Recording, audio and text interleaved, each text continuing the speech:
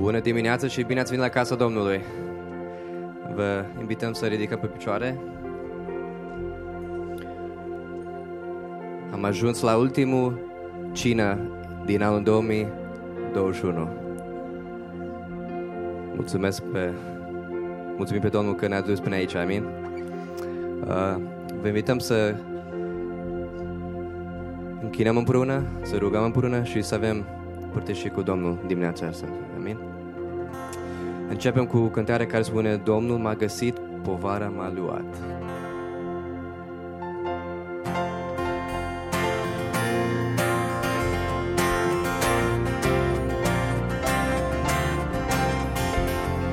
Domnul m-a găsit, povara m-a luat, bucurii nespuse, pace mi-a dat, m-a spălat din suflet tot păcatul meu, prin sângele vărsat pe cruce în locul meu.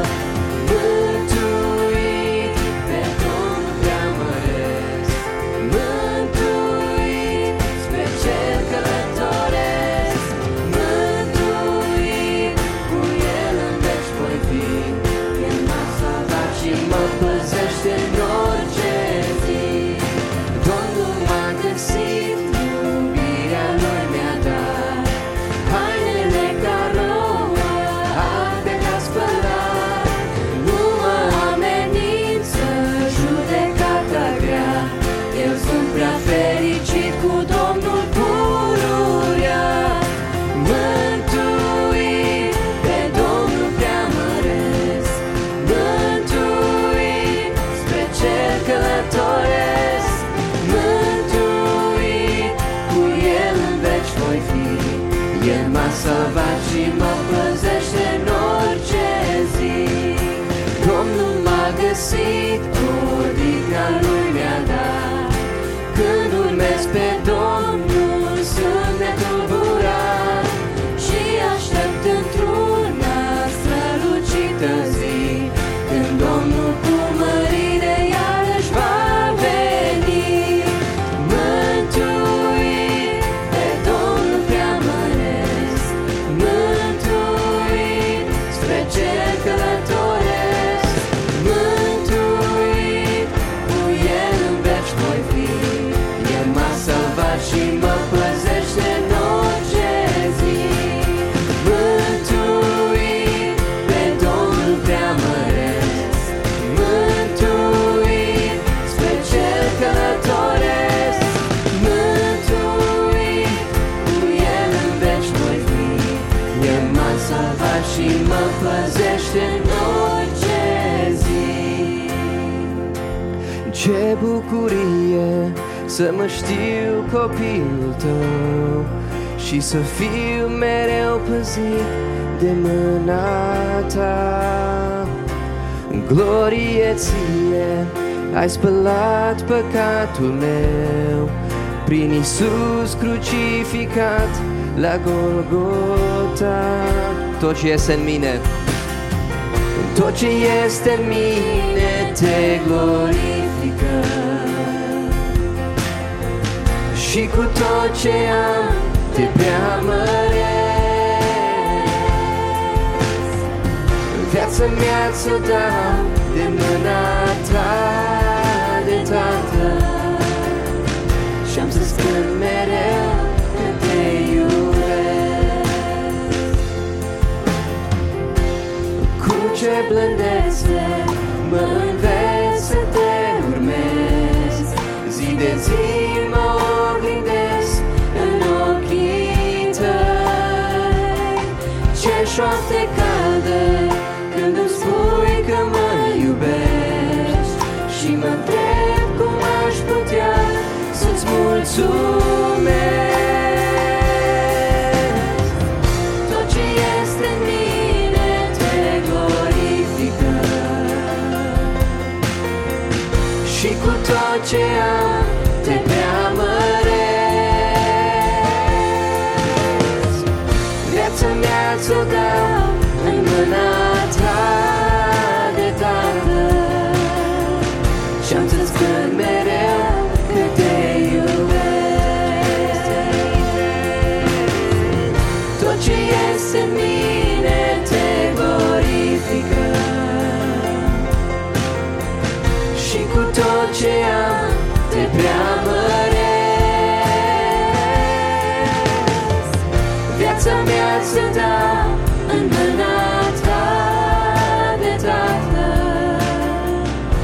să-ți cânt mereu că te iubesc.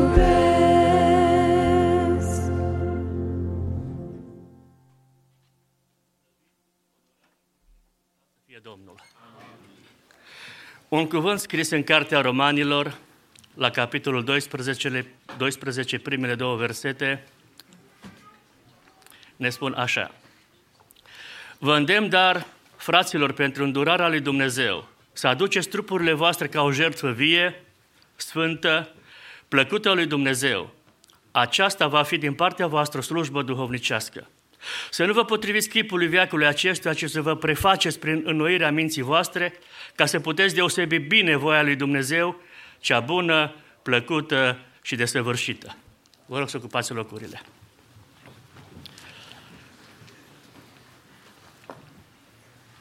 Să nu vă potriviți chipului veacului acestuia, ci să vă prefaceți prin înnoirea minții voastre, ca să puteți deosebi bine voia lui Dumnezeu, cea bună, plăcută și desăvârșită.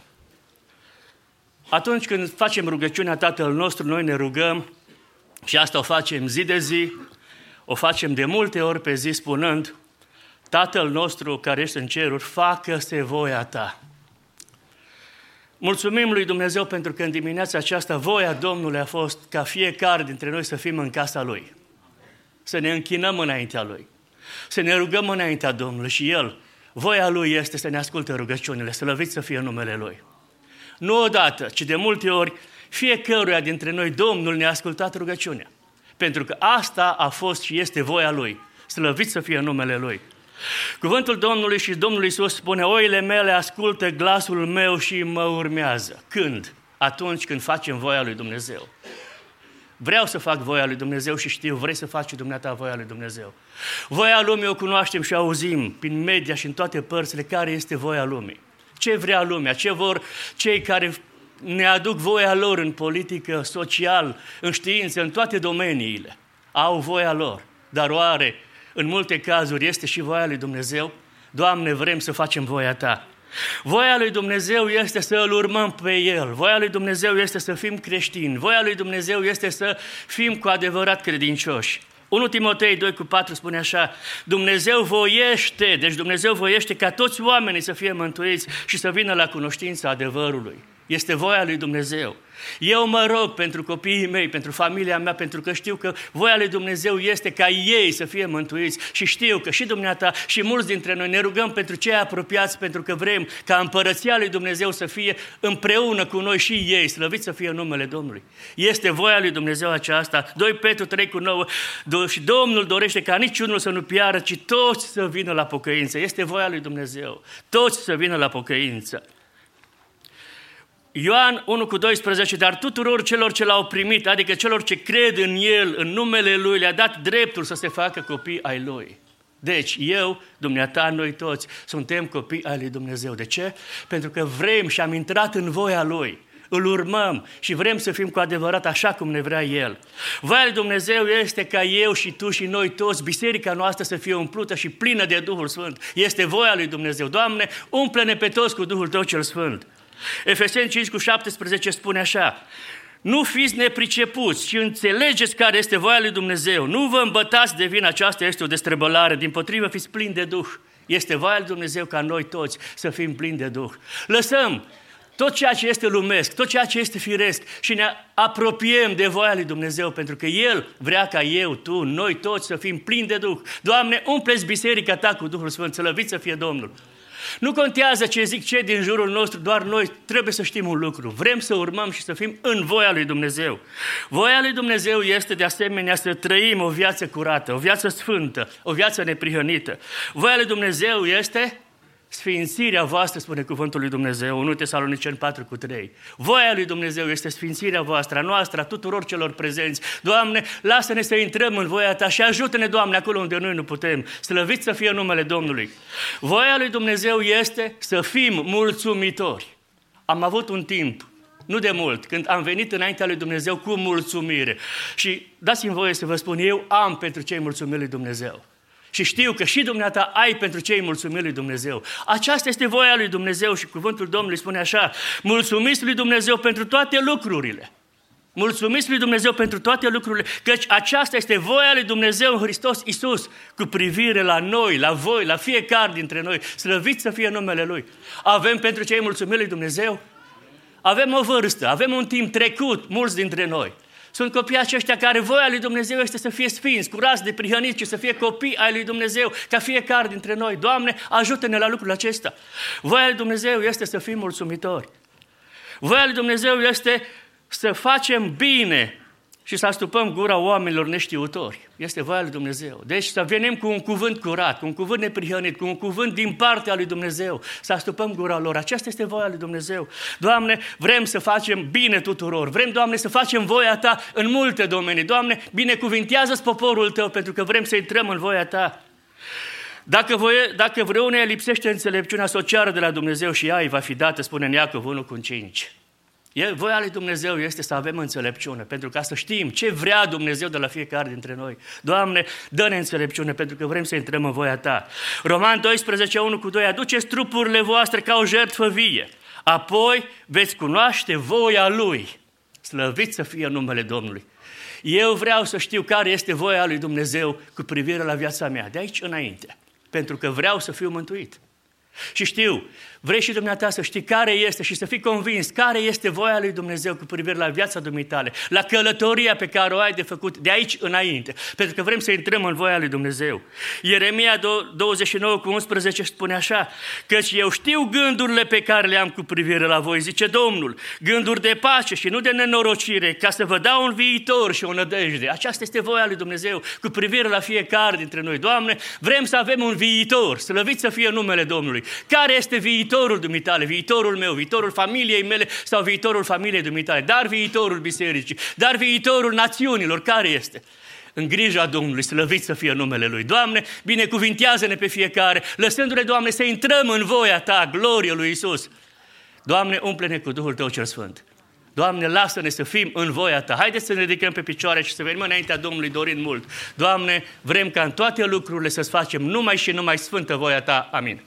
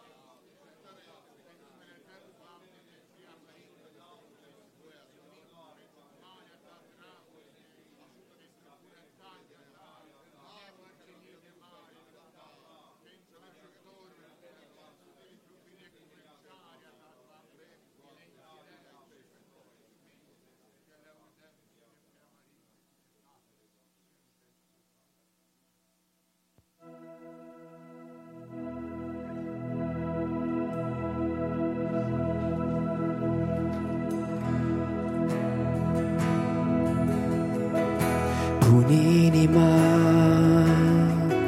în palma ta, pun gândul meu, pun viața mea, din ea să faci un colț de rai, un colț de cer, unde să stai. Pun inima în palma ta, pun gândul meu, pun viața mea, din ea să faci un colț de rai, un colț de cer, unde să stai. Chiar dacă ar fi să zbor, spre tine aș zbura. Chiar dacă ar fi să mor, viața mea e a ta. În orice loc, în orice zi, chiar noapte de va fi. Pentru mine, Doamne, sprijin vreau să fii. Pun inima în palma ta, pun gândul meu, pun viața mea,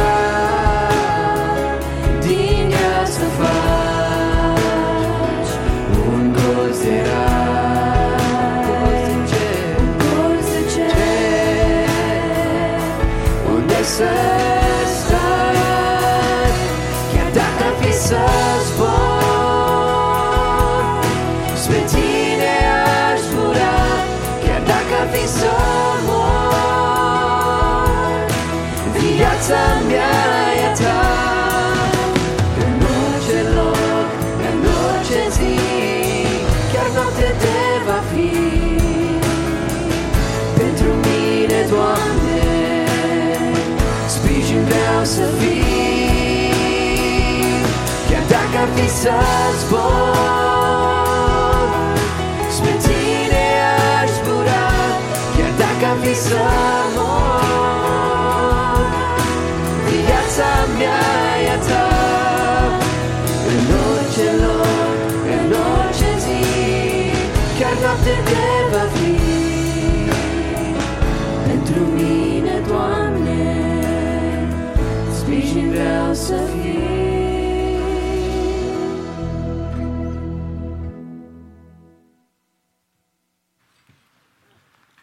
Frați și surori, merită Dumnezeu să fie binecuvântat în dimineața aceasta și să fie lăudat, căci El ne-a dat un salvator. Și vrednic este melul să primească puterea, bogăția, înțelepciunea, tăria, cinstea, slava și lauda în veci de veci, căci El a biruit. Și acesta este Domnul Iisus. Și în Apocalipsa, capitolul 1, versetul 13 la 17, spune așa: și în mijlocul celor 7 sfeșnice, pe cineva care seamănă cu Fiul omului, îmbrăcat cu o haină lungă până la picioare și încins la piept cu un brâu de aur. Capul și părul lui erau albe ca lână albă, ca zăpada. Ochii lui erau ca para focului. Picioarele lui erau ca rama arsă într-un cuptor. Și glasul lui era ca vuietul unei ape mari. În mâna lui ținea 7 stele, din gura lui așa o sabie ascuțită cu 2 tăiușuri și fața lui era ca soarele când strălucește în toată puterea lui. Când l-am văzut, am căzut la picioarele lui ca mort și am zis, așa, am căzut la picioarele lui ca mort. Și el și-a pus mâna dreaptă peste mine și a zis: nu te temi, eu sunt cel dintâi și cel de pe urmă. Amin. Frați și surori, acesta este Mântuitorul nostru, acesta este Salvatorul nostru, El are puterea în cer și pe pământ.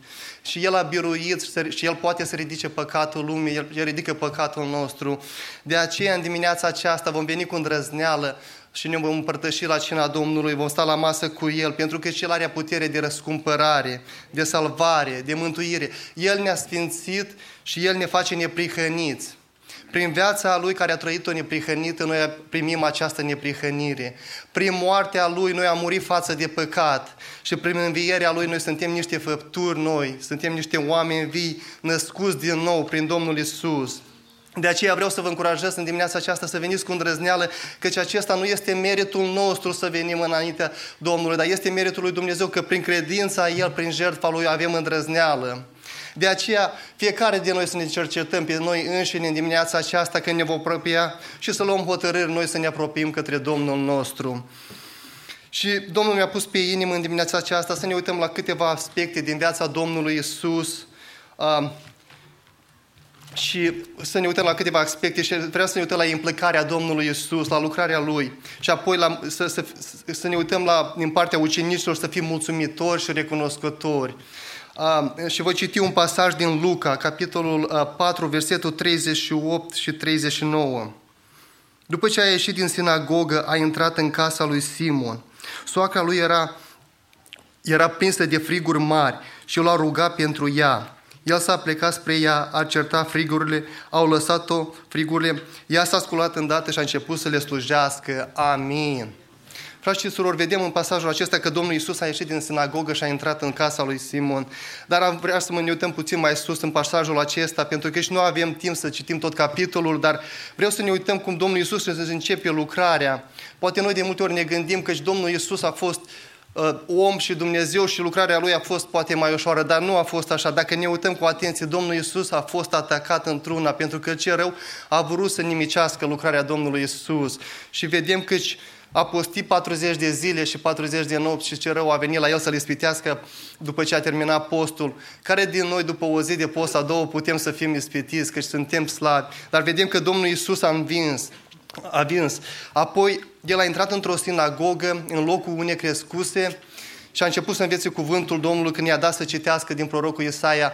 Și el a spus că el a început să-i învețe să le spună că și copiii lui Israel tot timpul au mers împotriva voii lui Dumnezeu. Ei s-au mâniat, l-au scos afară și l-au dus pe streașina cetății ca să-l omoare. Dar Iisus a trecut printre ei. Vedem că și Iisus, în pasajul următor, vedem că a mers la loc și a intrat iarăși în sinagogă. El nu s-a oprit, a continuat să ducă lucrarea, să facă voia lui Dumnezeu. Câți din noi, frați și surori, am fost scos afară din biserică sau cineva a vrut să ne omoare pentru cuvântul lui Dumnezeu? Nu prea mulți din noi, dar vedem că Domnul Iisus a continuat, dar noi avem motive ca să nu vrem să ne involvăm în lucrare, să nu punem umărul. Și Dumnezeu să ne ajute ca noi, ca creștini, trebuie să fim în lucrare, trebuie să stăm ocupați în lucrarea lui Dumnezeu. Și dacă vom fi în lucrarea lui Dumnezeu, da, vom avea încercări, vom avea ispite, vom avea toate aceste lucruri care vin împotriva noastră, cum au venit împotriva Domnului Iisus. Dar El ne dă biruința. Să nu fim ca cei care suntem prea confortabili în lucruri unde ne aflăm și suntem prea leggeri și nu vrem să ne involvăm. Căci mă duc cu gândul la David, când s-a făcut prea puternic, când a fost prea confortabil, când a rămas acasă, când poporul a mers la luptă să lupte, el a rămas acasă confortabil și vedem că atunci a căzut, când nu se afla în lucrul Domnului, când s-a oprit din lucrarea Lui, atunci a căzut și a păcătuit, fraților. De aceea Domnul Iisus să ne ajute să-L urmăm pe Domnul Iisus, ca să stăm în lucrare, să continuăm ca Domnul Iisus și El să ne dea putere să stăm în lucrarea Lui, căci aceasta este voia lui Dumnezeu să facem, să mărturisim și să proclamăm pe El. Apoi mai departe vedem că și Domnul Iisus, ieșind din sinagogă, a intrat în casa lui Petru. Și intrând în casa lui Petru, când Domnul Iisus intră în casa lui Petru, când intră în biserică, când intră în viața cuiva, El schimbă lucrurile. Și vedem că și Domnul Iisus a schimbat lucrurile în casa lui Petru. El a adus vindecare, El a făcut lucruri normale și casa aceea a fost casă plină de bucurie, pentru că soacra lui Petru s-a ridicat și a început să le slujească. Și atunci Petru, văzând toate aceste lucruri, în capitolul 5, versetul 8, el spune așa: când a văzut Simon Petru lucrul acesta, s-a aruncat la genunchii lui Iisus și a zis: Doamne, pleacă de la mine că sunt un om păcătos. Frați și surori, Petru, văzând aceste lucruri din partea Domnului Iisus, a zis: Doamne Iisus, eu nu vreau să beneficiez de Tine. Eu știu că ești un om sfânt. Doamne, eu nu sunt acela care crezi Tu. Din toți oamenii aceștia, din orașul acesta, din sătul Cois care a intrat, mai ales pe mine. Din toate casele acestea care sunt Tu, Doamne, din Capernaum, ai intrat în casa mea. Din toate bărcile acestea care sunt pe mal, Tu, Doamne, ai intrat în barca mea. Doamne, eu nu sunt acela poate care crezi Tu, eu nu sunt un om sfânt, eu nu sunt un învățător, eu nu sunt un proroc, Doamne, eu sunt un păcătos. De aceea, Doamne, vezi-mă că eu sunt un om normal, te rog, Doamne, ca să nu vreau ca să fii dezamăgit. De aceea vrem și noi să privim la Petru în dimineața aceasta. Și vrem să privim la Petru și să fim recunoscători cum a venit. Și ceilalți ucenici tot au făcut la fel, s-au aruncat la picioarele Domnului Iisus și a spus: Doamne, noi suntem păcătoși. Și parcă mă uit la Domnul Iisus care își pune mâna dreaptă, cum am citit în Apocalipsa, și spune: nu vă temeți, că eu sunt începutul și sfârșitul. Și am văzut că El este acel care are putere, care are tărie. De aceea să privim la El. De aceea noi trebuie, Doamne, noi trebuie să mergem în lucrare, noi trebuie să mărturisim. Pentru că slujirea aduce roade. Slujirea aduce roade și vedem că și Domnul Iisus a venit ucenicii aceștia la El, i-a învățat și a avut rod. Și din cauza acestor ucenici, vedem că tot pământul s-a împrăștiat și Domnul Iisus a lucrat prin ei și a mulțit pământul și a ajuns Evanghelia și la noi în ziua aceasta, prin ucenici. De aceea noi trebuie să mărturisim, să spunem tuturor de adevărul lui Dumnezeu, de planul lui Dumnezeu care îl are pentru noi, de dragostea Domnului Iisus care și-a arătat-o pentru noi, să vină din cer, să lașe slavă cerească și apoi să ne arate calea spre cer. Și ce mult îmi place de oamenii lui Dumnezeu care s-au involvat în lucrarea lui Dumnezeu și nu l-a fost rușine să spună lucrul acesta. Am avut un scurt exemplu. Billy Graham se spune că într-una din zile mergea la o evangelizare și a vrut să trimită să comunice cu nevastă sa, dar nu erau telefoane și nu era text message pe timpul ăla. Și el a scris o scrisoare și mergând în orașelul ăla, nu știa unde e posta, a văzut un tinerel pe marginea drumului, s-a oprit și l-a întrebat unde este poșta. Tinerelul i-a spus unde este poșta, el i-a mulțumit și a spus că de seară te invit să vii pe stadion pentru că vom avea o evangelizare și voi spune despre calea cum să ajungi în cer. Și tinerelul a stat și s-a gândit: dar cum știi calea spre cer dacă nu știi unde este poșta în orășelul nostru? Dar, fraților, într-adevăr, noi poate nu cunoaștem toate lucrurile fizice, poate noi nu cunoaștem toate lucrurile acestea pământești unde se află, dar în adevăr noi știm cuvântul lui Dumnezeu, noi știm adevărul. Lumea nu-L cunoaște, dar noi îl cunoaștem și de aceea vrem să-L mărturisim tuturor și să-L spunem lucrul acesta. Pentru că și Dumnezeu ne spune, cea mai mare poruncă este să iubești pe Domnul Dumnezeul tău cu toată inima ta, cu tot sufletul tău, cu tot cugetul tău și pe aproapele tău ca pe tine însuși. Deci, fraților, vrem ca ucenicii să facem, ca Petru, ca ceilalți ucenici, să-L căutăm pe Domnul Iisus. Noi putem să beneficiem de toate aceste lucruri care ne dă, dar important este să-L vrem pe El, să-i spunem: Doamne, noi suntem păcătoși, pe Tine te vrem în primul rând și toate celelalte lucruri Tu ne le vei da pe deasupra. Și într-a doilea rând, pe aproapele nostru. În țara aceasta în care trăim este o țară foarte bogată, avem de toate, apropiații noștri poate nu au nevoie de lucrurile noastre, dar au nevoie de cuvântul lui Dumnezeu, au nevoie de ce este mai prețios pentru noi să le arătăm și lor. Și lucrul cel mai prețios pentru noi este să fim mântuiți, să știm calea spre cer și lucrul acesta este și pentru ei, va fi prețios dacă le vom spune amin. Și vă invit pe fratele Moise să ne anunțe cauzele. Am intrat în sezonul cel mai frumos al anului, a sărbătorii nașterii Domnului Iisus Hristos. Aceasta însemnează pentru noi, ca și oamenii lui Dumnezeu, că ne ducem aminte de bunătatea lui Dumnezeu, de îndurarea Domnului și de aceea venim și la închinare ca să îi aducem nu numai bucuriile noastre, să le aducem chiar și necazurile noastre. În rugăciunea pe care o facem, dorim să ne rugăm pentru cei care trec prin momente mai grele, poate asemănătoare cu a lui David, care într-o zi a trebuit să plece din palatul împărătesc, când fiul său Absalom s-a ridicat împotriva lui și el declara așa: Doamne, ce mulți sunt vrăjmașii mei, ce mulțime se scoală împotriva mea. Cât de mult zic despre mine, nu mai este scăpare pentru el la Dumnezeu. Dar Tu, Doamne, Tu ești scutul meu, Tu ești slava mea și Tu mă înalți capul. Eu strig cu glasul meu către Domnul și El îmi răspunde din muntele Lui cel Sfânt, binecuvântat să fie Domnul. De aceea venim la rugăciune, pentru că avem certitudinea că Dumnezeul nostru ascultă rugăciunile. De aceea vă invit să stăm înaintea Domnului, să ne rugăm pentru cei care îi aducem înaintea lui Dumnezeu, nume pe care noi le cunoaștem, iar alții pe care poate noi nu-i cunoaștem personal, dar apelează la noi să ne rugăm, pentru că știe că Domnul ascultă rugăciunea bisericii. Și în dimineața aceasta Dumnezeu să ne asculte rugăciunea. Ne rugăm Domnului pentru fratele Petru Baros dintre noi, care are diagnosticul pe care l-a primit. Ne rugăm ca Dumnezeu să îl întărească. Fratele Mihuleț Laurin din Chicago, pentru anii bătrâneții și sănătate, pentru sora Carmen Mițoi din Chicago, pentru sora Maria Muntean din Los Angeles, Ilie Daniliuc din Austria, Laios Șamu, care duminica trecută v-am informat că a avut un accident la servici în Germania, a fost operat și am informațiile că este dus deja în România. Dumnezeu care poate să se atingă de mâinile lui, a căzut de pe casă, de la servici, Dumnezeu să-i dea sănătate. Fratele Uțu Tomuța din Chicago și familia dânsului, care sunt afectați cu COVID.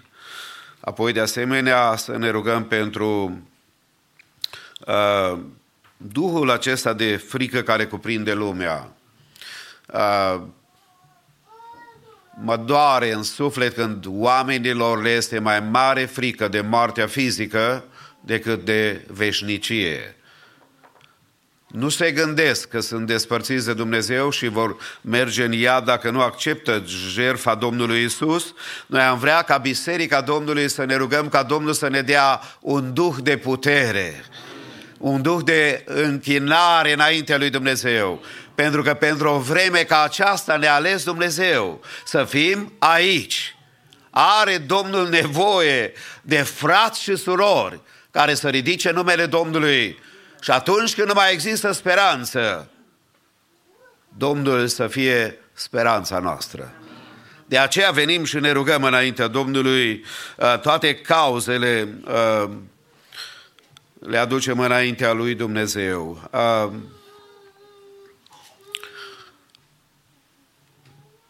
Mulțumim pentru cei pe care Domnul i-a atins și pe care Domnul i-a vindecat. Ne rugăm și pentru cei care poate sunt acasă, care sunt bolnavi, bătrâni, neputincioși, care au nevoie de sprijinul nostru în rugăciune sau s-ar putea ca unii dintre ei să fie adevărați eroi a rugăciunii, care se roagă pentru întâlnirile noastre de la biserică. Poate că sunt cu noi pe internet chiar acum. Frați care mi-au spus, frate, n-ajung la biserică pentru că situația sănătății e de așa natură, dar eu mă rog împreună cu dumneavoastră, bat la ușa îndurării lui Dumnezeu și sunt în unitatea Duhului împreună cu dumneavoastră. Ne rugăm pentru proiectul de construcție a bisericii și apoi pentru sezonul acesta în care am intrat. Sărbătorile pentru cei singuratici, pentru cei ce n-au pe nimeni, este o perioadă foarte grea de traversat. Mulțumim lui Dumnezeu pentru frați și pentru surori. Mulțumim Domnului pentru biserica Lui. Aș vrea să ne ridicăm cu toți în picioare și dacă sunt și alte cauze, poate care sunt mai recente, de la o oră la alta se poate schimba lucrurile. Dacă aveți cauze, fie de o parte a sălii, fie de cealaltă, cu ridicare de mână sau cu voce tare să le prezentăm înaintea Domnului. Haideți așa cum stăm, ca și David, să ne încredem în Domnul și să ne aducem aminte de bunătatea Lui. El spunea, eu strig cu glasul meu către Domnul și El îmi răspunde din muntele Lui cel Sfânt. Rugăciunea însemnează să strigi cu glasul tău, cu vocea ta, cu sufletul tău, cu dorința ta. Și în dimineața aceasta Domnul să ne binecuvinteze. Ne rugăm cu toții. Tatăl nostru,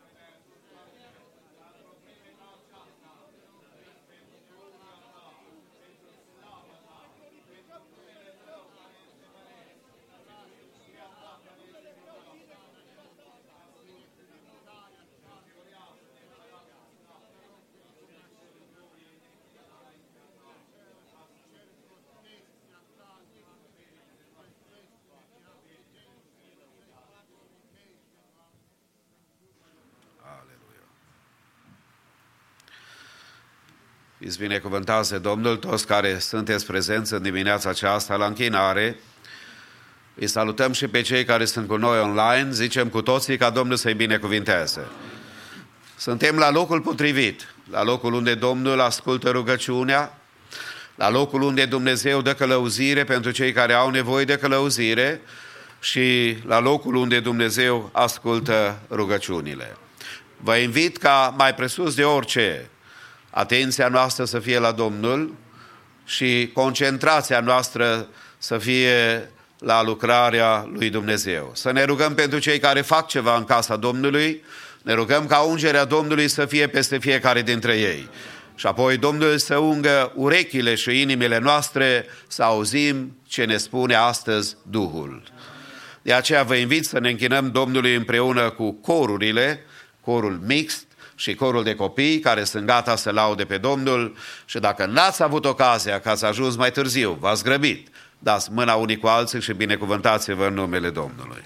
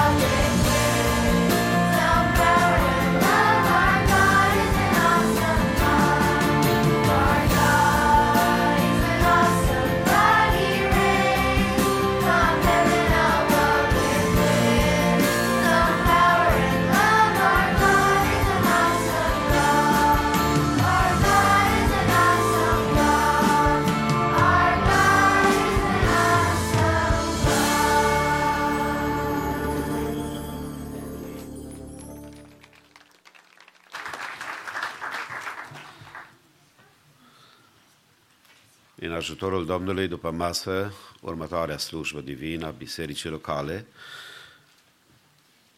Este bucuria noastră ca în dimineața aceasta să salutăm mai multe persoane, sigur vă salutăm pe toți care sunteți la locul de închinare împreună cu noi, dar salutăm din Chicago familia Mulutan, fratele Ionel și sora Liliana.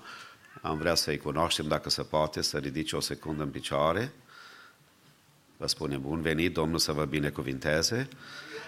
Apoi, de asemenea, salutăm din Tennessee pe sora Monica Handolescu. Vrea și pe dânsa să o cunoaștem. Haideți să le spunem bun venit, Domnul să-i binecuvinteze. Thank you. Intrând în luna aceasta specială a sărbătorilor de iarnă, când în Statele Unite cea mai îndrăgită sărbătoare este sărbătoarea întrupării Fiului lui Dumnezeu, a nașterii Fiului lui Dumnezeu, de fiecare dată Biserica Maranata are un program special de Christmas Concert, când ne pregătim inimile ca să ne închinăm înaintea lui Dumnezeu. Deci aș vrea să vă spun încă o dată, repetițiile pentru săptămâna aceasta sunt cele care sunt programate: Monday Ladies Choir, Tuesday Worship, Wednesday Kids and Youth Choir, Thursday Worship și corul mix de asemenea. Apoi, sâmbătă viitoare, next Saturday, is our mandatory rehearsal at 10 a.m. for Christmas concert. So everybody who's going to sing next Sunday evening la Christmas concert, sâmbătă viitoare există o repetiție generală, vă rugăm să țineți cont de lucrul acesta, ca apoi despre duminica viitoare să subliniez că dimineața vom avea colecta specială pentru construction, care noi o facem ultima a anului 2021 cu ajutorul Domnului, și apoi să vă reamintesc că după masă la slujba divină vom avea concertul de Crăciun. Mai presus de toate, noi am dorit, pe lângă toate cântările noastre, numele Domnului să fie glorificat. Aceasta este dorința noastră în tot ce facem și dorim. De aceea, cu ocazia acestei sărbători a întrupării Domnului Iisus, ne aducem aminte de bunătatea lui Dumnezeu, de îndurarea lui Dumnezeu. Și anul 2021, pentru cei mai mulți dintre noi, dacă nu pentru toți, a fost un an de îndurare. Un an în care Dumnezeu ne-a purtat de grijă. Un an în care bunătatea lui Dumnezeu a fost peste noi și peste viața noastră. În cele ce urmează ne vom închina Domnului cu darurile noastre de bunăvoie, cu zeciuielile noastre, cu închinarea noastră pe lângă cântare și prezență, cu dărnicia noastră înaintea lui Dumnezeu. Mulțumesc Domnului pentru Biserica Maranata, care în decursul anilor a sprijinit lucrarea misionară de ajutorare. Ne îngrijim și de nevoile noastre pe care le avem, pentru că așa ne învață Biblia. De aceea, închinarea noastră și în dimineața aceasta să fie cu multă reverență față de Dumnezeu, care ne-a binecuvântat în timpul cântării comune. Aș vrea să facem, deci, colecta și Dumnezeu să vă binecuvinteze. Frații care ne ajută cu ridicarea colectei, rugăm să facă lucrul acesta în timpul cântării.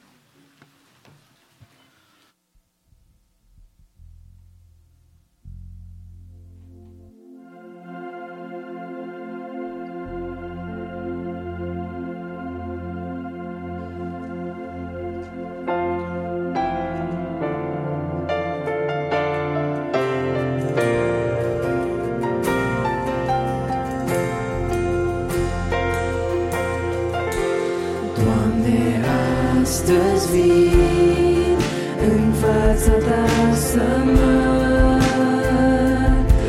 închin, ca să fiu umplut de har divin.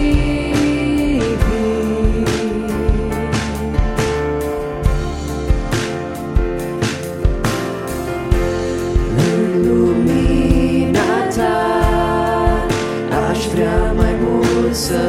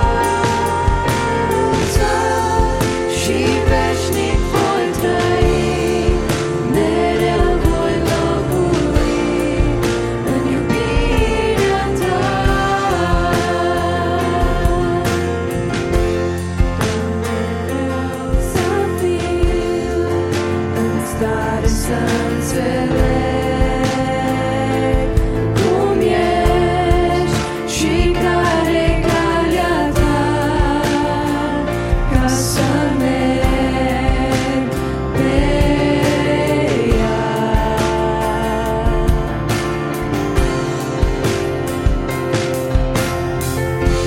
Și din pacea ta în suflet să-mi revești un strop ca cei din jur să dea și să stea în iubirea ta.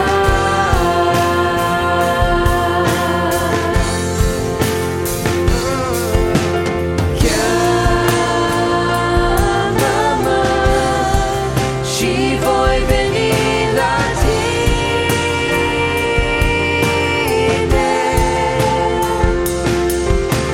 Când sunt slab, te rog tu să mă sprijine.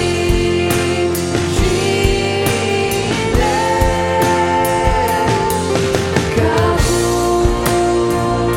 vulturul spre cer mă voi înălța și veșnic voi trăi, mereu voi locui în iubirea ta.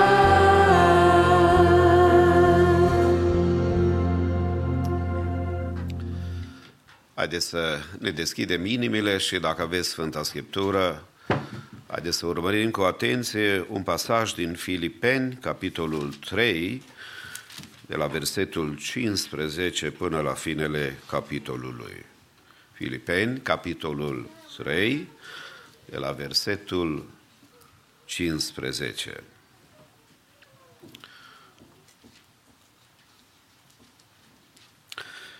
Gândul acesta, dar, să ne însuflețească pe toți care suntem desăvârșiți.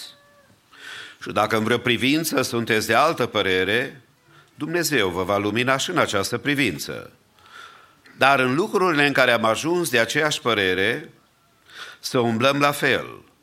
Urmați-mă pe mine, fraților, și uitați-vă bine la cei ce se poartă după pilda pe care o aveți în noi. Căci v-am spus de multe ori și vă mai spun și acum, plângând, sunt mulți care se poartă ca vrășmași ai crucii lui Hristos. Sfârșitul lor va fi pierzarea. Dumnezeul lor este pântecele și slava lor este rușinea lor și se gândesc la lucrurile de pe pământ. Dar cetățenia noastră este în ceruri, de unde și așteptăm ca mântuitor pe Domnul Iisus Hristos. El va schimba trupul stării noastre smerite și îl va face asemenea trupului slavei sale, prin lucrarea puterii pe care o are de a supune toate lucrurile. Amin. Vă invit să vă reașezați.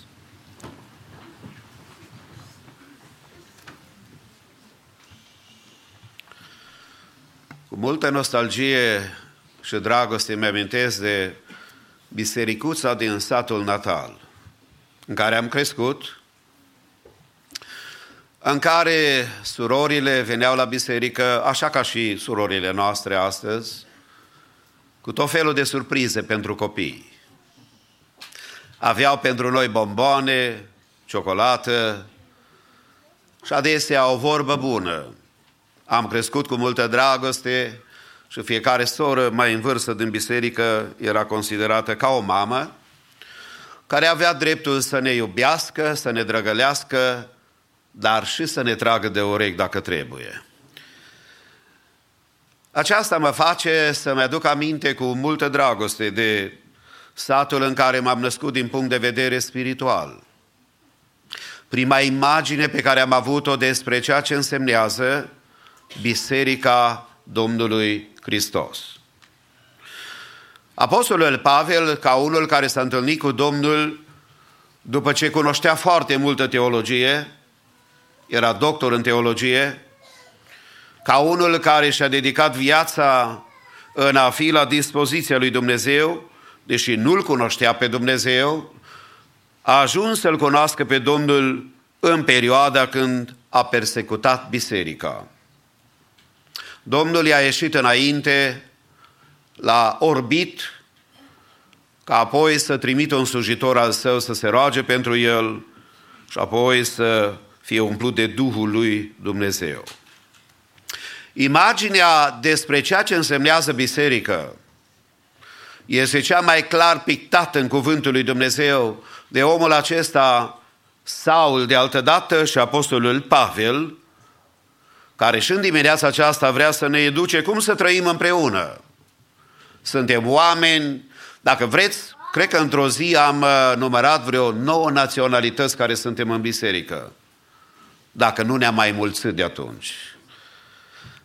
Și este frumos să poți să vezi că suntem din diferite culturi chiar, din diferite zone ale României și nu numai, să vezi că suntem crescuți la orașe sau ca mine la sat, să vezi oameni care au o pregătire intelectuală deosebită și au investit în viața lor, sau să vezi frați și surori, așa cum suntem majoritatea copiii ai lui Dumnezeu și putem să fim împreună.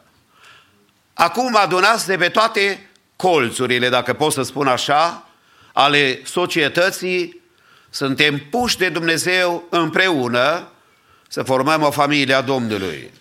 Da, există o biserică a Domnului generală. Hristos Domnul are o singură mireasă. Unii dintre cei care sunt mireasa Domnului îl așteaptă în glia pământului, iar alții care sunt vii trăiesc pentru ca să glorifice numele lui Dumnezeu. Și această biserică a Domnului, care-i da generală și îl așteaptă pe Domnul, de asemenea poate să fie exemplificată și văzută și prin biserica locală. Adevărul este, stimații mei, că a trăi împreună frumos ca oamenii lui Dumnezeu e o adevărată artă și trebuie multă pocăință. De aceea, subiectul la care vreau să mă refer în dimineața aceasta l-am intitulat Trăirea împreună în Biserica Domnului. Trăirea împreună în Biserica Domnului. Atunci când am plecat la seminar în Germania în 1981, sunt câțiva ani de atunci, da? 40 de ani. M-am dat seama pentru prima dată cât de binecuvântați suntem noi ca români. Și nu fac din aceasta o exagerare sau să spun că noi suntem mai buni ca alții, din contră. Suntem doar oameni, avem nevoile noastre, avem limitele noastre și avem nevoie să creștem mai mult în cunoașterea Domnului. Dar m-am dat seama când în școala aceea unde eram vreo 30-40 de studenți, eram 11 naționalități, mi-am dat seama că bisericile noastre românești sunt binecuvântate. Dar m-am dat seama, pe de altă parte, că toate problemele pe care noi le experimentăm în bisericile noastre și-s realități, nu-s povești, le experimentează și alții. Aceleași convulsii, dacă vreți, aceleași dureri, necazuri care vin peste noi, vin și peste alții. Și după o perioadă în care Domnul m-a educat și m-a învățat, m-am dat seama că e bine unde Dumnezeu ne-a așezat. E bine și să fim mulțumitori înaintea Domnului. Aceasta e biserica generală. Dar acum, cum trăiesc eu? Cum trăiești dumneatale? Într-un grup de oameni în care Dumnezeu ne cheamă ca să putem să fim fericiți, împliniți, să cunoaștem voia lui Dumnezeu și să o trăim cu mulțumire, așa cum se spune aici, că Domnul este Mântuitorul nostru. De aceea, trăirea împreună în Biserica Domnului, aș vrea să subliniem câteva lucruri aici, că noi trebuie, în primul rând, să primim încurajări dumnezeiești. Încurajări dumnezeiești. Spunea apostolul Pavel, gândul acesta dar să ne însuflețească pe toți care suntem desăvârșiți și dacă în vreo privință sunteți de altă părere, Dumnezeu vă va lumina și în această privință. Dar în lucrurile în care am ajuns de aceeași părere, să umblăm la fel. Frați și surori, lucrul care îl vrea Domnul de la noi este ca în lucrurile în care am ajuns de aceeași părere să umblăm împreună făcând voia lui Dumnezeu. Niciodată nu vom gândi toți la fel. Aceasta însemnează că ți-ai pierdut facultățile mentale. Însemnează că nu mai ești bărbat, nu mai ești femeie, nu mai ești bătrân, nu mai ești copil. Fiecare om gândește în diferit. Dar sunt lucruri care ne pot încuraja pe calea lui Dumnezeu. Noi avem nevoie să privim la cineva și să ne ațintim ochii asupra celuia care este Mântuitorul și Salvatorul nostru și să avem încurajări dumnezeiești. Spunea apostolul și omul lui Dumnezeu în Evrei 10:24, să veghem unii asupra altora ca să ne îndemnăm la dragoste și la fapte bune. De aceea venim noi la biserică, să ne încurajăm la dragoste și la fapte bune, că la fapte rele sunt destui care ne încurajează. Mandrei, trumandei. Că diavolul nu are concediu. And he's busy. And he's doing his job. Dar noi avem nevoie, unii, să veghem asupra altora. De ce credeți dumneavoastră dintre noi care suntem în casa lui Dumnezeu, unii avem darul de a predica? Unii, dacă noi am început să cântăm, cei care trebuie să predicăm, unii s-ar putea să nu mai intrați în biserică, să vă speriați. Dar slavă Domnului și pentru cântăreți, slavă Domnului și pentru predicatori. Aceasta nu ce am ales eu, de exemplu. În casa mea, dintre 5 băieți care suntem în viață, sunt singurul care predică Evanghelia. Și dacă cineva mă întreabă care e meseria pe care o ai, meseria mea nu-i de predicator. Eu sunt sculer matrițer. Am lucrat 3 ani înainte ca să plec la teologie. Aceea e meseria mea. Faptul că mă ocup de Evanghelie este chemarea din partea lui Dumnezeu.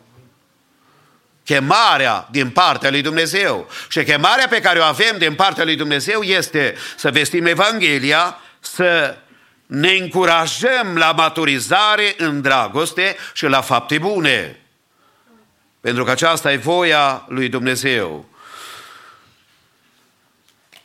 Trebuie să cădem cu toți de acord că venim la biserică să creștem în frica Domnului.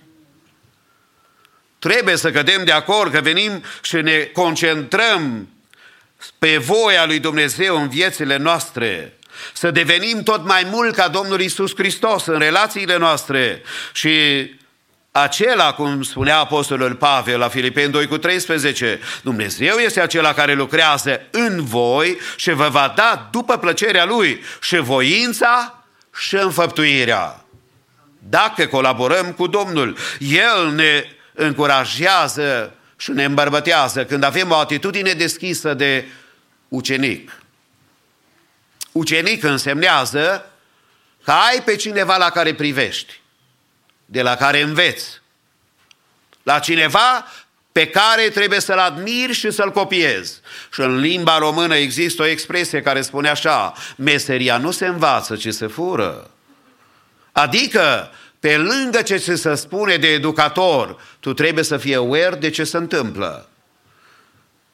Am auzit o întâmplare, că e adevărată sau nu. Se spune că într-o fabrică, unul dintre muncitori, care era nou angajat, a văzut ceva gunoi. S-a dus și a luat gunoiul și l-a pus la coșul de gunoi. Și un altul, care era supraveghetor în fabrica aceea, a spus, zice, auzi, eu cred că tu vei ajunge șef foarte curând. Și l-a întrebat, de ce? Cum ți-ai dat seama că eu o să ajung șef?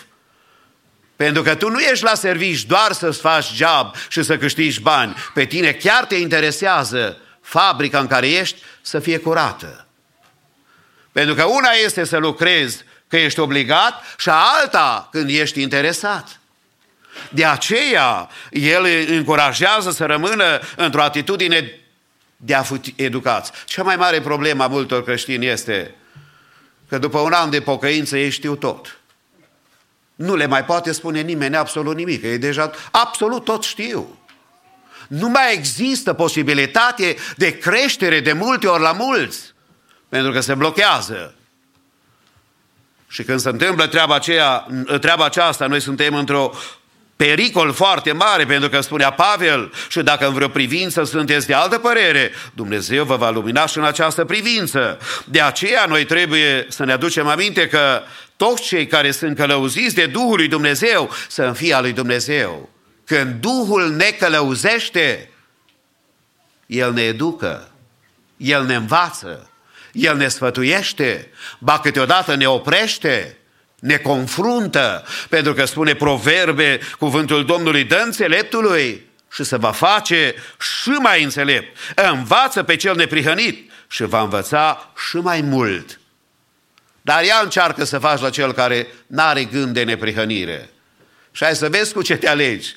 De aceea omul lui Dumnezeu spune așa, că noi trebuie să fim oamenii care să avem o atitudine deschisă, să învățăm de la Domnul, să fim încurajați și apoi încurajează să trăiască până ajung la înțelegerea pe care El o are deja, adică Apostolul Pavel. Noi avem multe încredințări foarte diferite. Unii chiar aveți încredințarea că nu e bine să beți cafea. Dumnezeu să vă binecuvinteze. Ieri sau zilele trecute îmi spunea cineva: frate, eu am încredințarea că nu-i voie să beau ceai, că nu-mi place. Am zis: Domnul să te binecuvinteze.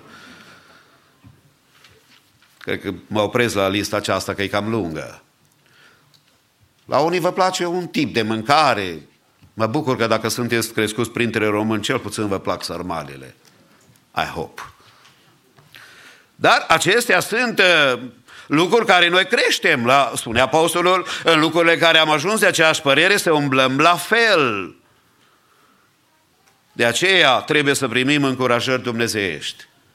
Și spunea Pavel, atunci când vorbește de subiectul acesta așa de frumos, de trăirea împreună, parcă se ridică o întrebare: tu și eu mai poți să primești sfaturi? Ai atitudine deschisă să fii încurajat la lucrurile care sunt bune? Ai gândul acesta de a face voia lui Dumnezeu și planul lui Dumnezeu? Și dacă da, sigur că trebuie să primim aceste încurajări dumnezeiești dacă vrem să avem o viață frumoasă în trupul lui Hristos. Aș vrea să vă spun, da, în trupul lui Hristos sunt probleme, sunt necazuri. În trupul lui Hristos a fost un Iuda a cărui duh n-a murit nici azi.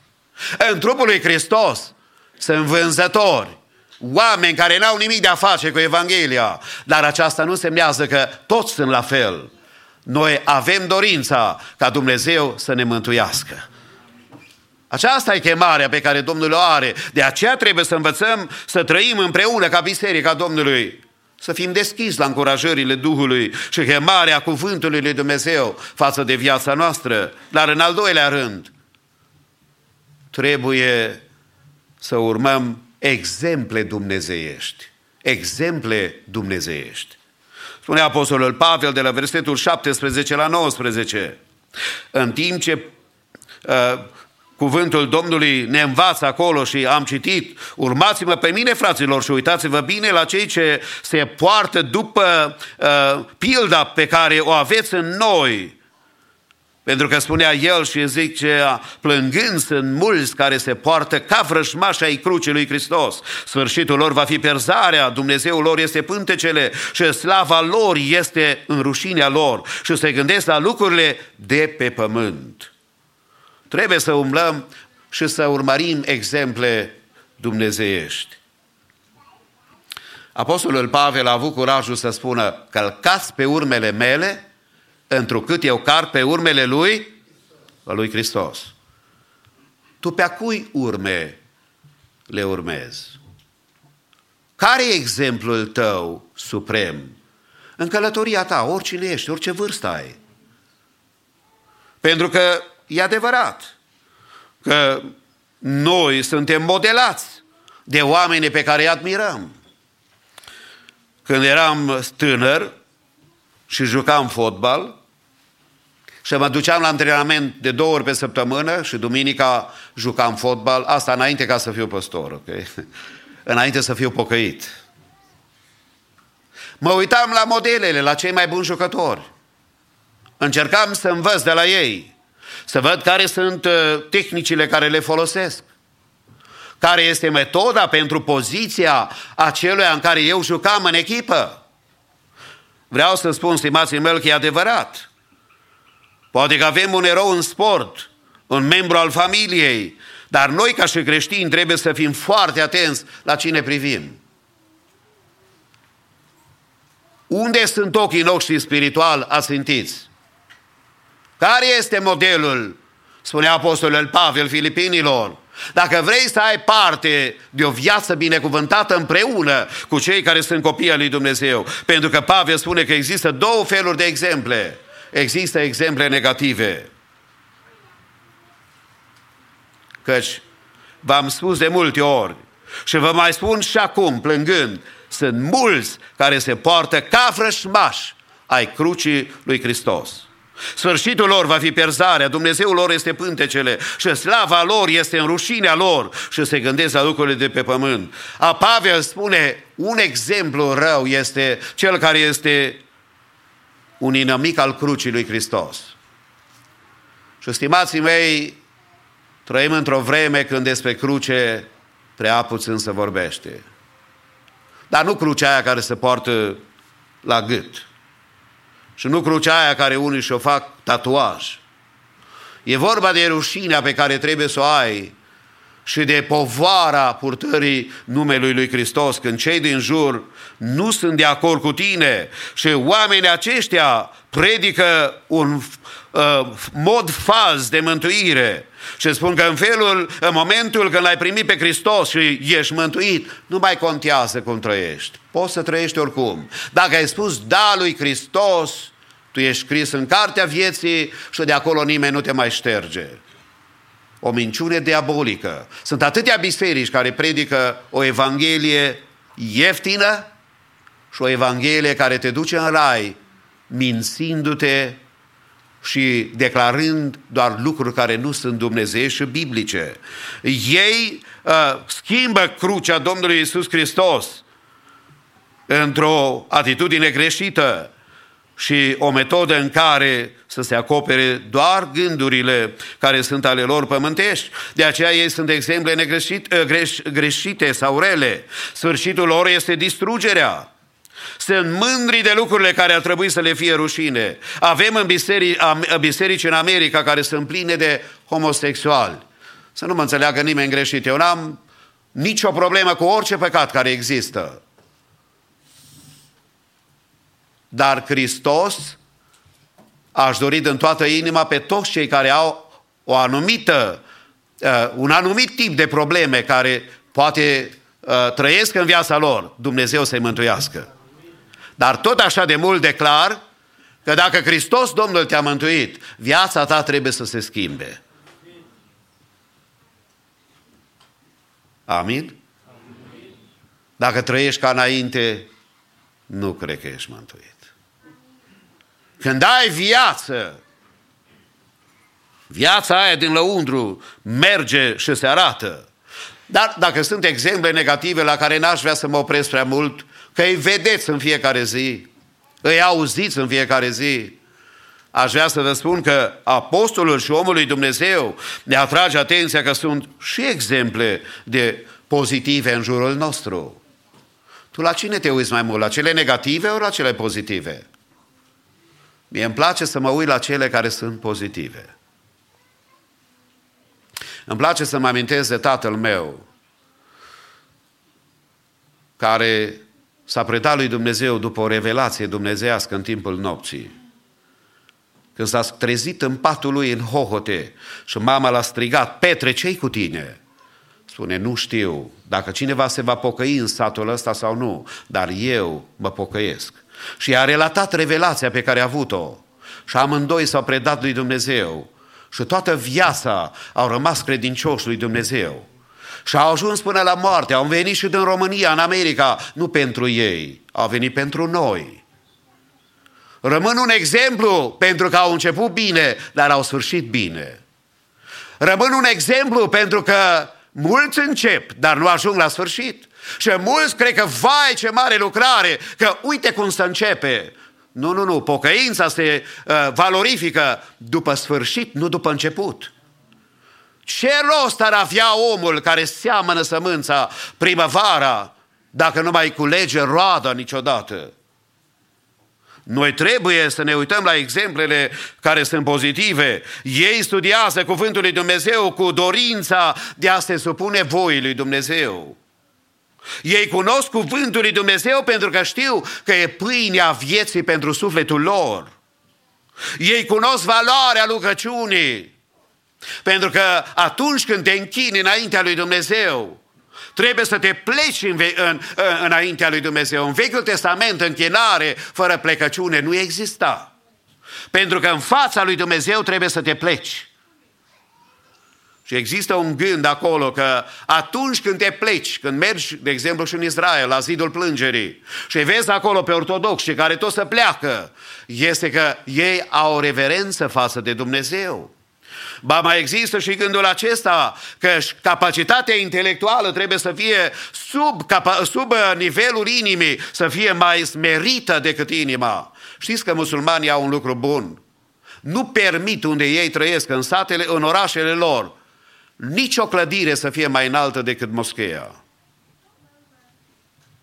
Simbolul lor trebuie să fie deasupra tuturor clădirilor care există. Stimații mei, în viața noastră, noi să ne uităm la oameni care merg regulat și îl slujesc pe Dumnezeu în biserică. Exemple de oameni care vin from time to time și îl slujesc pe Dumnezeu tot așa time to time, câteodată în viața lor e foarte negativ. Noi trebuie să privim la oameni care sunt bătrânii noștri, dacă am vorbit de părinții mei, și ai dumneavoastră a unora, că unii sunteți deja născuți pe aici, nu mai știți de poveștile noastre a celor mai în vârstă, dar eu am învățat că, by the way, dacă v-am mai spus, mai spun o dată. Eu am crescut într-o biserică unde n-a fost niciun instrument muzical. Dar nu pentru că n-au dorit sau au avut teologia anti-instrumente, că mai sunt și asemenea locuri. Biblia lor e limitată, e ruptă pagina acolo unde scrie că să cânți Domnului în toate instrumentele, dar Domnul să fie cu ei. Am crescut în biserică unde nu era Sunday School pentru kids. Am crescut în biserică unde nu era program pentru youth department. Și uite că sunt în biserica Domnului. Nu vă surprinde treaba aceasta?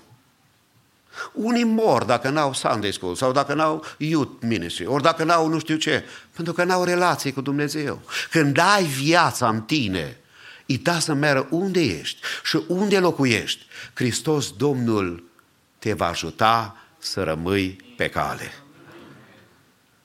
Nu depinde de lucrurile acestea mărunțișuri, de oameni, de influențe, de situații. Nu! Pavel ne învață că oamenii care se închină înaintea lui Dumnezeu sunt un model în a participa la slujbele divine, ca bătrânii noștri care mergeau după o zi de muncă la biserică să se roage. Dar nu i-a ascultat Domnul dacă se rugau acasă? E ceva dumnezeiesc în a te aduna împreună, să înveți să trăiești împreună ca și copil al lui Dumnezeu, ca și un om și o persoană care vrei să-L slujești pe Dumnezeu din toată inima ta. De aceea cuvântul Domnului ne cheamă să avem o trăire împreună în biserica Domnului, primind aceste încurajări pe care Domnul le are pentru noi și să privim la exemplele dumnezeiești. Dar sigur că mă apropii de încheiere în dimineața aceasta, vorbind în al treilea rând, să trăim cu speranță dumnezeiască.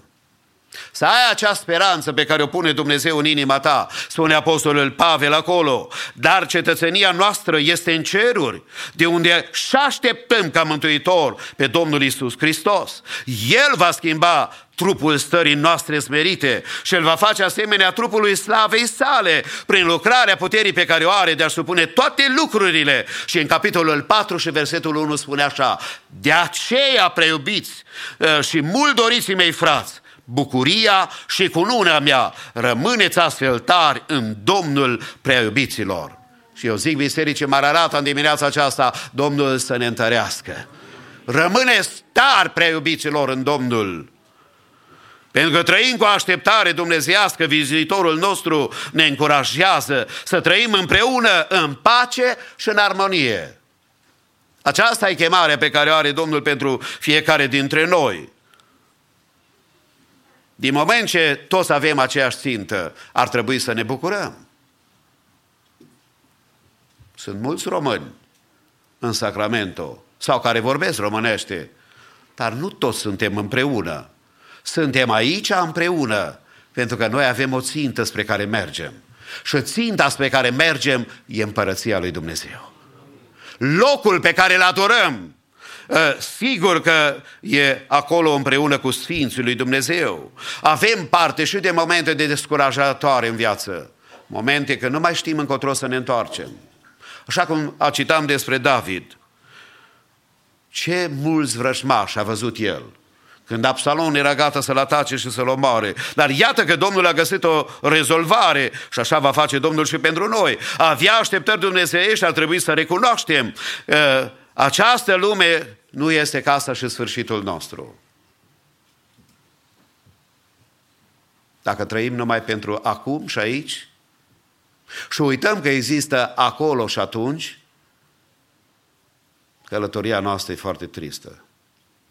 Dar dacă știm că aici suntem numai călători și că acolo ne așteaptă slava, în inima noastră există pace, există liniște, există acea bucurie pe care Domnul ne aduce, pentru că noi ar trebui să ne aducem aminte că și lumea în care noi trăim nu e casa noastră. Nu politica ar trebui să ne intereseze prea mult. Ce credeți, că Pavel n-ar fi știut să facă politică?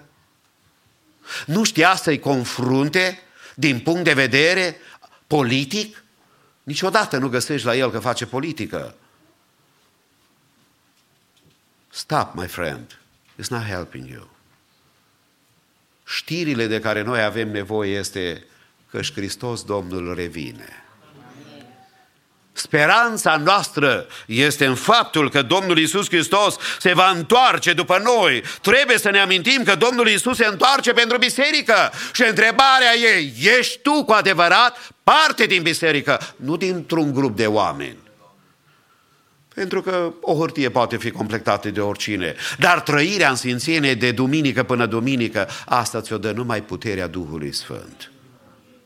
Și dacă te-ai înșelat aici, ai pierdut tot ce trebuie. Dar noi suntem aici pentru că vrem să ne aducem aminte că și Hristos Domnul vine. De aceea lucrăm pentru El, de aceea ne jertfim pentru El, de aceea chemăm numele Domnului peste casele noastre, peste familiile noastre. Noi ar trebui să ne aducem aminte că atunci când Hristos Domnul va veni, vom fi veșnic transformați. Unde spune Pavel așa: El va schimba trupul stării noastre smerite și El va face asemenea trupului slavei sale, prin lucrarea puterii pe care o are de a-și supune toate lucrurile.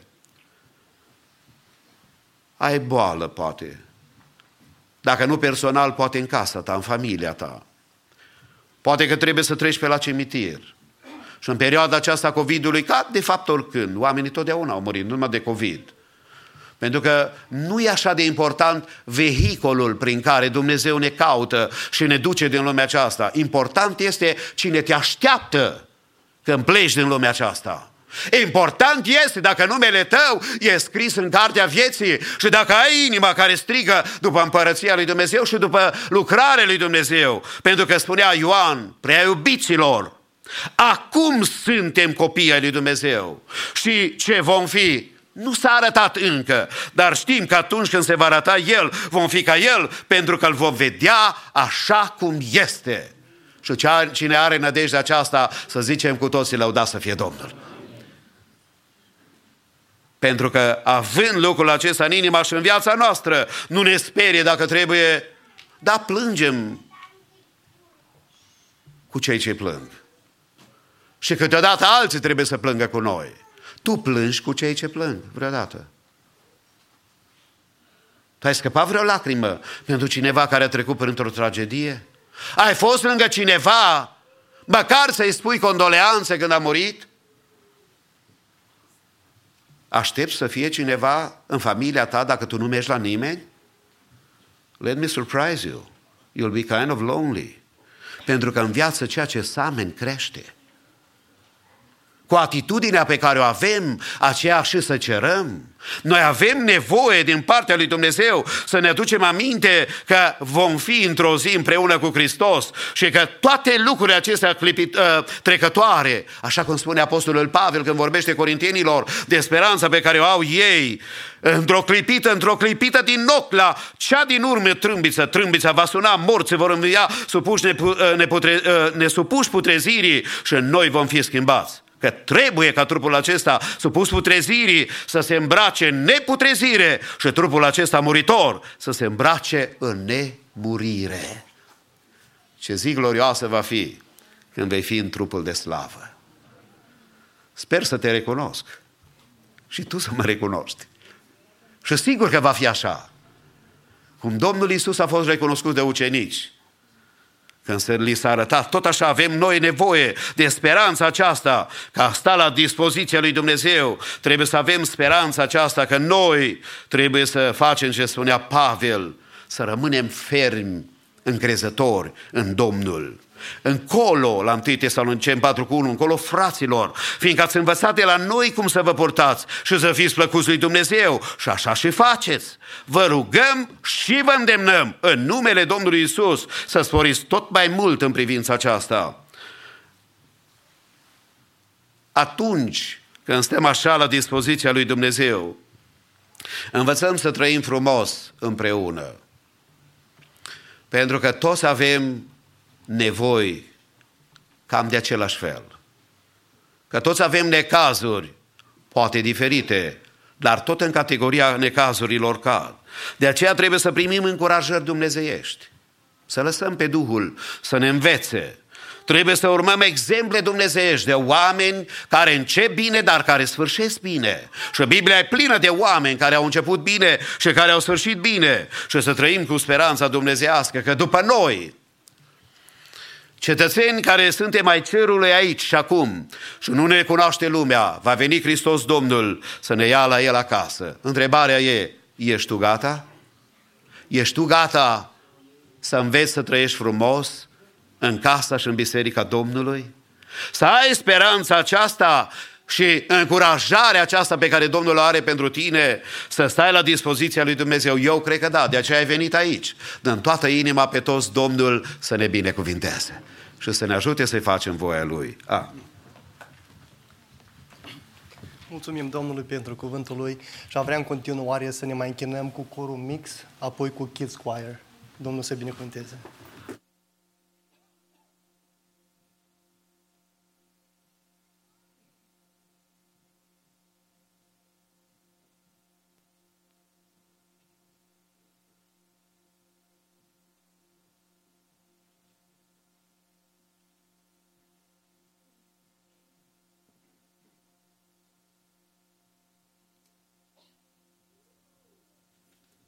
Oh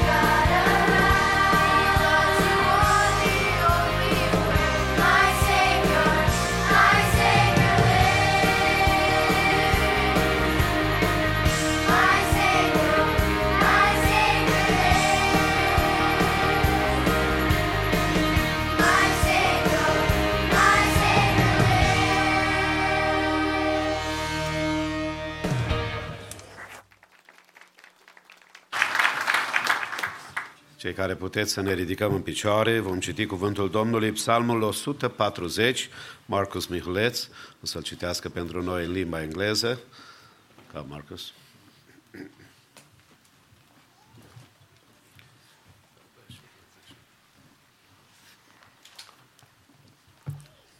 Good morning, church. We'll be reading Psalm 140 in the ESV version. Deliver me, O Lord, from evil men. Preserve me from violent men who plan evil things in their heart and stir up wars continually. They make their tongue sharp as a serpent's, and under their lips is the venom of asps. Guard me, O Lord, from the hands of the wicked. Preserve me from violent men who have planned to trip up my feet. The arrogant have hidden a trap for me, and with cords they have spread a net. Beside the way they have set snares for me. I say to the Lord, you are my God. Give ear to the voice of my pleas for mercy, O Lord.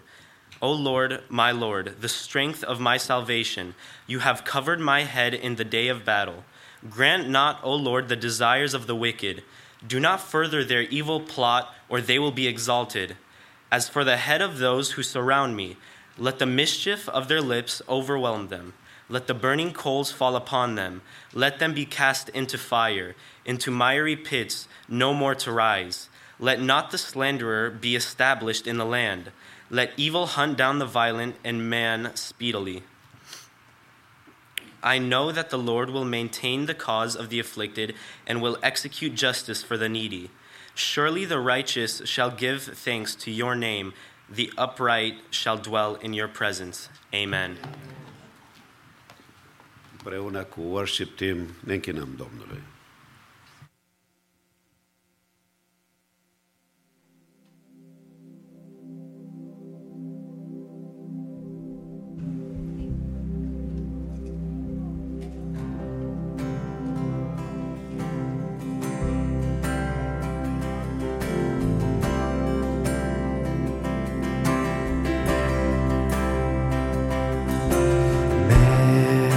Sorrows, Lamb of God, by his own betrayed, the sin of man, the wrath of God has been on Jesus laid. Silent as he stood accused, beaten, mocked, and scorned, bowing to the Father's will, he took a crown of thorns. Oh, that rugged cross, my salvation, where your love poured out over me. Now my soul cries out, hallelujah, praise and honor unto thee.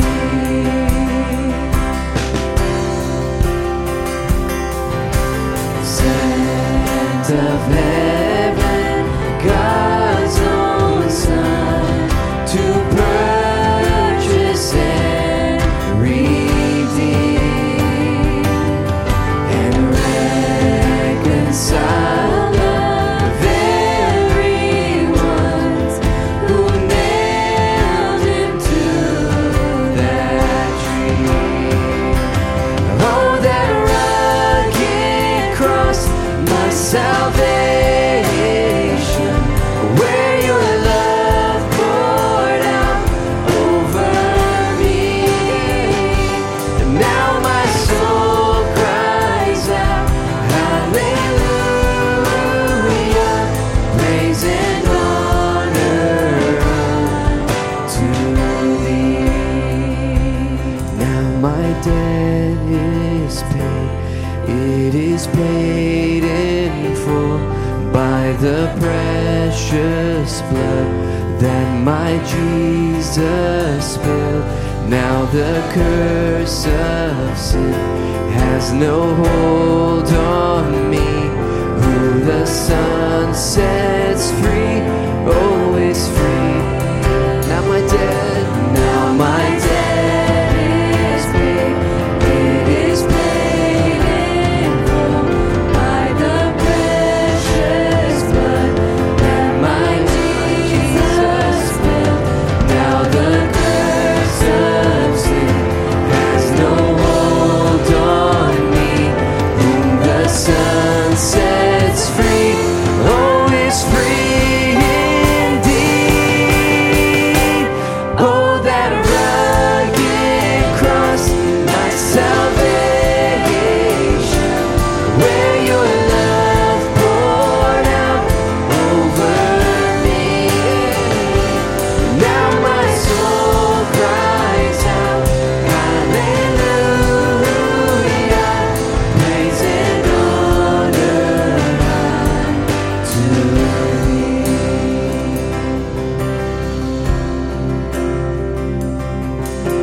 See the stone is rolled away.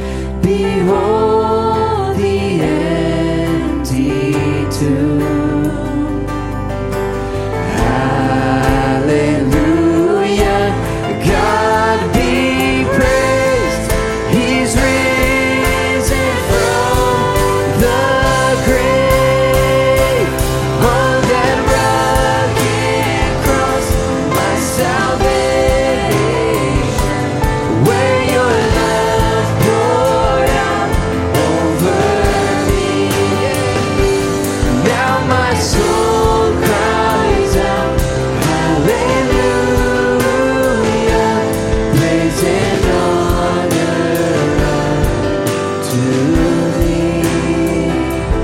Praise and honor unto thee.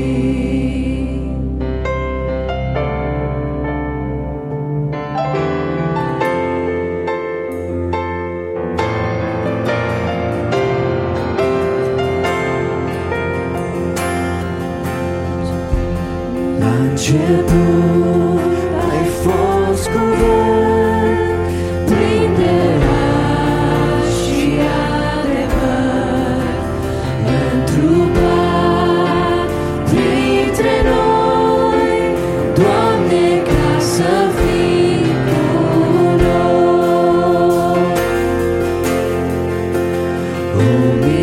Umilit și smerit și de toți batjocorit,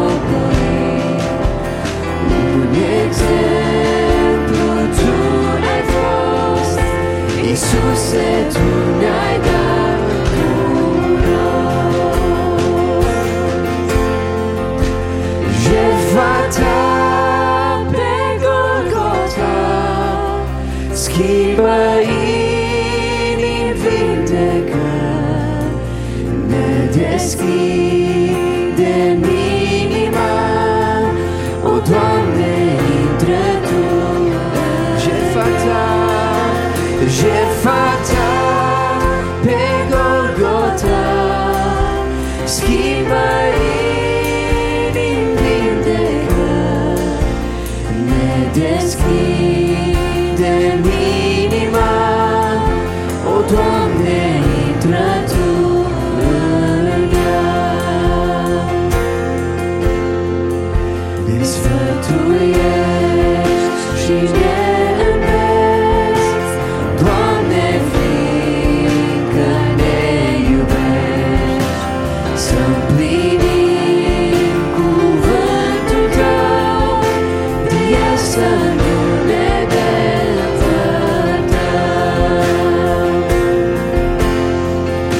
Ești candela pe calea mea, lumină în noaptea grea, punctul tare în nevoi, totdeauna ești cu noi.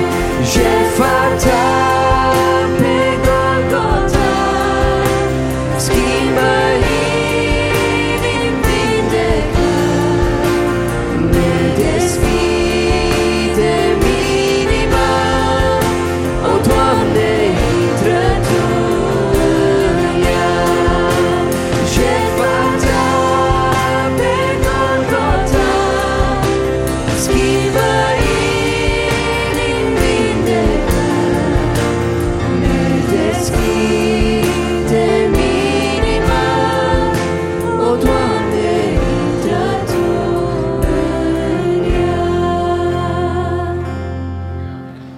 La ce am schimbat să zicem amin.